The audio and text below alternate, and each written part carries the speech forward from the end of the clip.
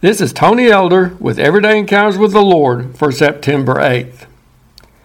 Back when our first grandson Joshua was little, when he visited us, he liked to go outside to see our pets. There was Dorothy, our basset hound, and Chucky, the former stray cat who had taken up residence with us for a number of years. Joshua hadn't learned to say the words dog or cat at that point, but he would make sounds similar to a dog barking or a cat meowing when he spied those two members of our household. He always expressed his excitement at the prospect of interacting with either one of those animals. However, our pets had very different reactions when they saw our grandson heading their direction. If our dog heard Joshua's voice or caught a glimpse of him toddling her way, she immediately began to wag her tail. If she was lying in her doghouse, you could hear the loud thumping sound of her tail beating against the sides of that structure. She might have started barking in excited anticipation of his arrival. When he drew near, she would get up as close to him as she could, smell of him, and yearn for him to touch her. She was simply thrilled to have him come out and give her some attention.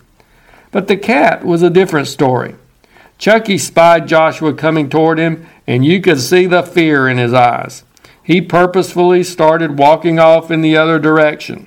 And if Joshua continued the pursuit, as he often wanted to do, the cat got panicky and moved a little faster to try to keep out of his reach. As a last resort, he would seek refuge on our deck, knowing that our grandson hadn't infiltrated that safe refuge, at least not to that point. Joshua hadn't ever done anything to the cat to evoke such a response. He hadn't pulled his tail or in some other way hurt the cat.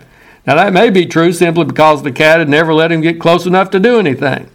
I don't know if Joshua would have unintentionally inflicted pain on our feline or not, but Chucky didn't even give him the opportunity, sensing danger whenever he got close. It's interesting to observe two very different reactions to the same person drawing near. Dorothy loved Joshua, while Chucky was afraid of it. It reminds me of how people sometimes react to God's presence. How do we respond when we sense God drawing near to us? Do we enjoy those personal encounters with God? Are we happy to see Him and look forward to the fellowship that we can experience with Him? Do we reach out to Him as He reaches out to us? Or is our reaction more of a fearful one? We should all have a sense of awe and respect in the presence of the Lord, that fear of the Lord attitude which the Bible commends. However, we shouldn't be afraid of getting close to God.